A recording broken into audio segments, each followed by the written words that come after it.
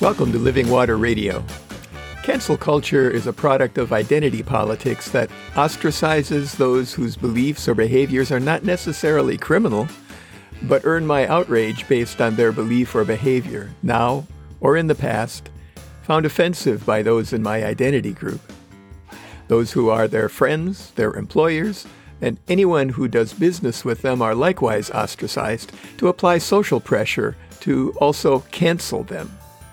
Some people need to be punished, but is that God's go-to response?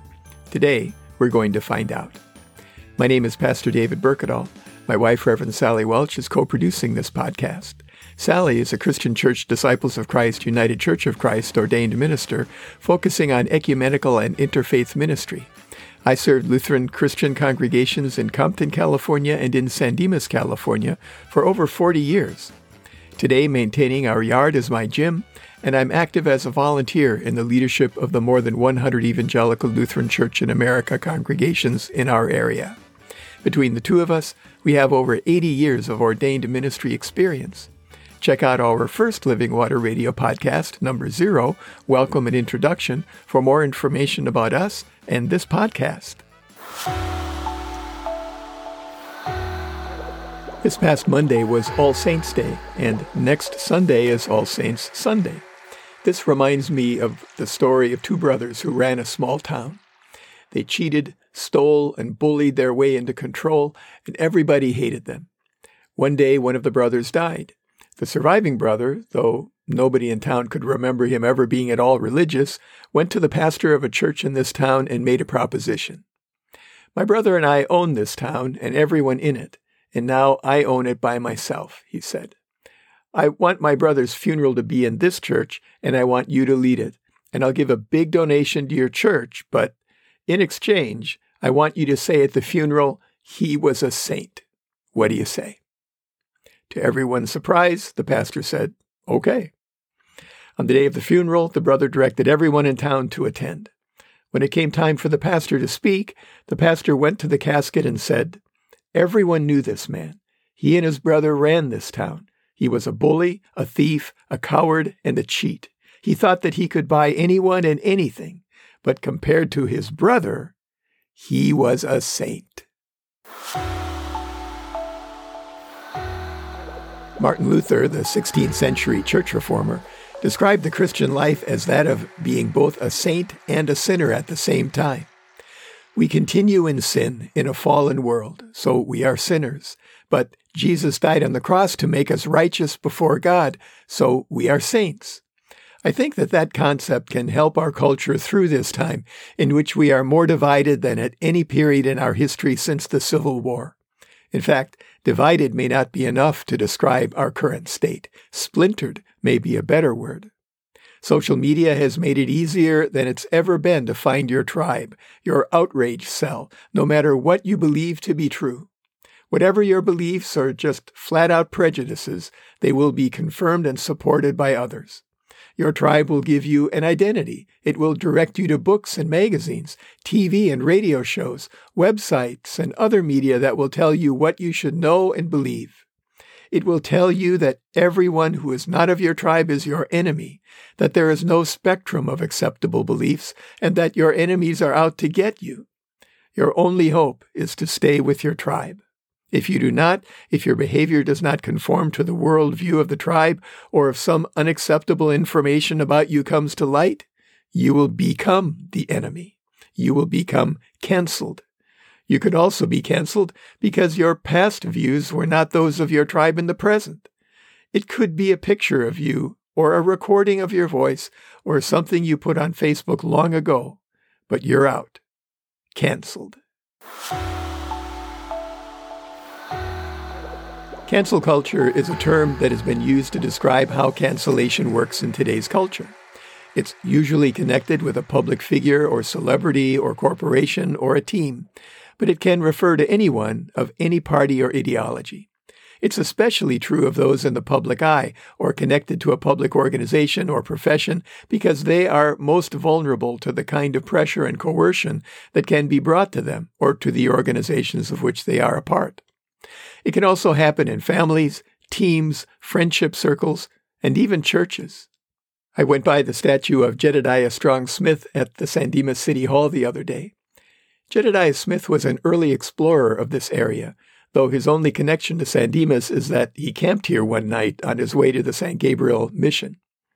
He is described on the Jedediah Smith Society's website as a trapper, trader, explorer, and leader from 1822 to 1831. With the help of the area Absaroka tribe Native Americans, he identified the South Pass, enabling over 400,000 pioneers to travel overland to California and the Oregon Territory. He was the first American to enter California from the east. He was the first known person to travel the West Coast by land from San Diego to the Columbia River. He was the first non-Native American to cross the Sierra Nevada mountains near Ebbets Pass, what is today Highway 4. An article on the city of San Dimas' website about the history of San Dimas says that one night in 1826, he and a band of explorers, who were the first Americans in the nearby area, came to a cienega, or marshy area, later called Mud Springs and now called San Dimas, and camped near what is today Arrow Highway. The article about this statue on the San Dimas Festival of Arts website says that when Jedediah Strong Smith viewed the valley from the top of the San Gabriel Mountains on November 26, 1826, he wrote in his journal, "A welcome sight," which is the name given to the sculpture at City Hall. The RoadsideAmerica.com website says that he was the inspiration for the bear-fighting mountain man Jebediah Springfield of The Simpsons. His appearance in the statue is a bit misleading, the article says, because a bear had torn a chunk of his face off by the time he arrived here, and he had had to let his hair grow long to cover the scars on that side. An article on the Pasadena Star-News website includes this quote, attributed to Occidental College professor Robert Glass Cleland about Jedediah Smith. He was a brave leader, a Christian gentleman, an explorer as well as a fur trader, the true pathfinder of California history. The annals of the West bear record of many heroic men, but no pioneer ever set foot on Western soil of greater heroism and nobler life than Jedediah Strong Smith. The Wikipedia article on him is extensive, documented, and more nuanced. It describes him as having a dry sense of humor, as coming from a family who are practicing Christians, and that his letters indicate his own Christian beliefs, though accounts of his being a Bible toter and a missionary have no basis either from him or from his companions. The book in his hand in the statue is his journal, not a Bible. But it's noted that those accounts also have no stories about him drinking to excess or sleeping with Native American women along the way. The article also includes the mention that he owned at least 2 slaves, which conflicted with his Northern Methodist upbringing, and his behavior was not always honorable when dealing with those he considered his antagonists. He owned slaves? Elsewhere in the article, it specifies that in 1830-31, several years after his overnight in what is now San Dimas, Smith also bought a house on First Avenue in St. Louis to be shared with his brothers. Smith bought 2 African slaves to take care of the property in St. Louis. Both references are documented in the article, and I'm including them in my blog. So, what are we to make of that? Should a person be judged by the worst thing he or she ever did, and the rest of their lives be canceled? Can we ignore the heinous behavior of persons who have also done heroic things? Should Jedediah Smith be canceled? Can we learn from the past if we don't know it? Can we succeed if we are guided by fear of what people will think? There is certainly some behavior that separates a person from civil societies. Systems are in place to determine responsible parties and in some cases decide punishment. Ultimately, God will judge all things. But in between, there are our daily interactions with one another and those in our culture. Should we forgive? Does that release a person from responsibility? When should we forget?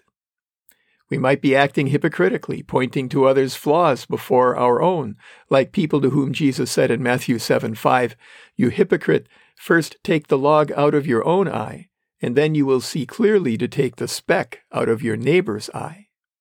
Or like the men about to execute a woman found in adultery, to whom Jesus said in John 8:7, when they kept on questioning him, he straightened up and said to them, "Let anyone among you who is without sin be the first to throw a stone at her."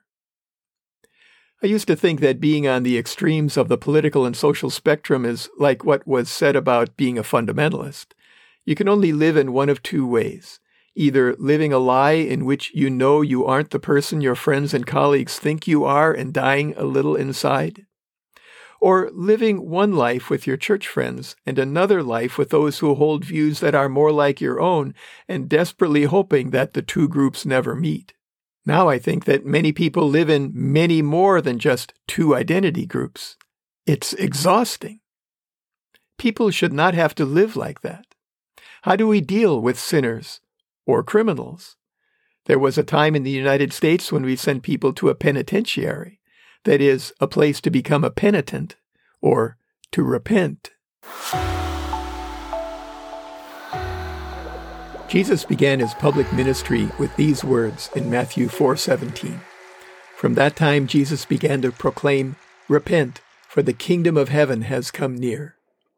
Peter declared in Jerusalem after Jesus' death and resurrection in Acts 3:19, "Repent, therefore, and turn to God, so that your sins may be wiped out." But today the answer is rehab. People go there to be rehabilitated. They are cleansed. But is it enough? Ironically, today's rehab has a lot to do with the church that 16th century reformer Martin Luther sought to change. Doing good things can't make up for the bad things we have done. We need to repent. It is a turning around toward God, a complete inner transformation of the whole person, not an outer act. It is being born again. It makes of us a new creation, God's creation, as we were intended to be. That is God's answer. Rehab may make us feel better about ourselves, but it cannot save us. Jesus saves. As John writes in 1 John, the first chapter, verses 8 and 9, "If we say that we have no sin, we deceive ourselves, and the truth is not in us. If we confess our sins, he who is faithful and just will forgive us our sins and cleanse us from all unrighteousness." Or, as Paul writes to the Romans, chapter 3, verses 22b through 25a, "For there is no distinction, since all have sinned and fall short of the glory of God. They are now justified by his grace as a gift through the redemption that is in Christ Jesus, whom God put forward as a sacrifice of atonement by his blood, effective through faith." Or, as he writes in Colossians 2, verses 13 and 14, "And when you were dead in trespasses and the uncircumcision of our flesh, God made you alive together with him, when he forgave us all our trespasses, erasing the record that stood against us with its legal demands. He set this aside, nailing it to the cross." God has not canceled us. God has redeemed us by the blood of Jesus on the cross. God's cancel culture is to cancel our sin, the thing that separates us from a living relationship through the one true living God. We, as God's people, have been set free to love and serve God and, in response, one another. Today, let's remember to pray for all those who have yet to get the vaccine, because they are most at risk to themselves and to others. And let's remember to pray the Lord's Prayer sometime today, the one that Jesus taught us. If you don't know what that is, contact us at therevsdavidandsally@gmail.com or send us a tweet to @DavidBurkettall and we'll send it to you. Send your prayer requests to the same addresses and we'll include them next time. Send your comments there as well. As always, we encourage you to stay hydrated. Open your heart to receive the living water from the source, God's self, the living presence of the one true living God, the God who gave himself on the cross, so that all who believe and are baptized might be restored to the living relationship with God for which we were created. Remember your church. Identify one if you don't already have one. Ask a friend about it or a family member. Google it. Contact the pastor. When you have a church, go to or tune into the worship services they have available and support your church financially so that it will be fully functioning as we move into the new normal. Support your pastor and church leaders, pray for them, and help them in any way that you can. If you or a loved one are having thoughts of suicide or are struggling with mental health issues, call somebody. Contact a friend or a relative. Google a local or national hotline. Reach out. You are not alone. There are people around you who will walk with you through this dark time into the light. Wear a mask when you're outside your home. Practice social distancing. Wash or sanitize your hands regularly. Get your vaccine. It is the one thing you can do to keep lowering the curve and to literally save lives. Avoid crowds if you can and be outside if you have to be in a crowd. Be kind to everyone you come into contact with, especially those who are sacrificing their security to provide for yours. We all struggle in some way. Be a helper and encourager.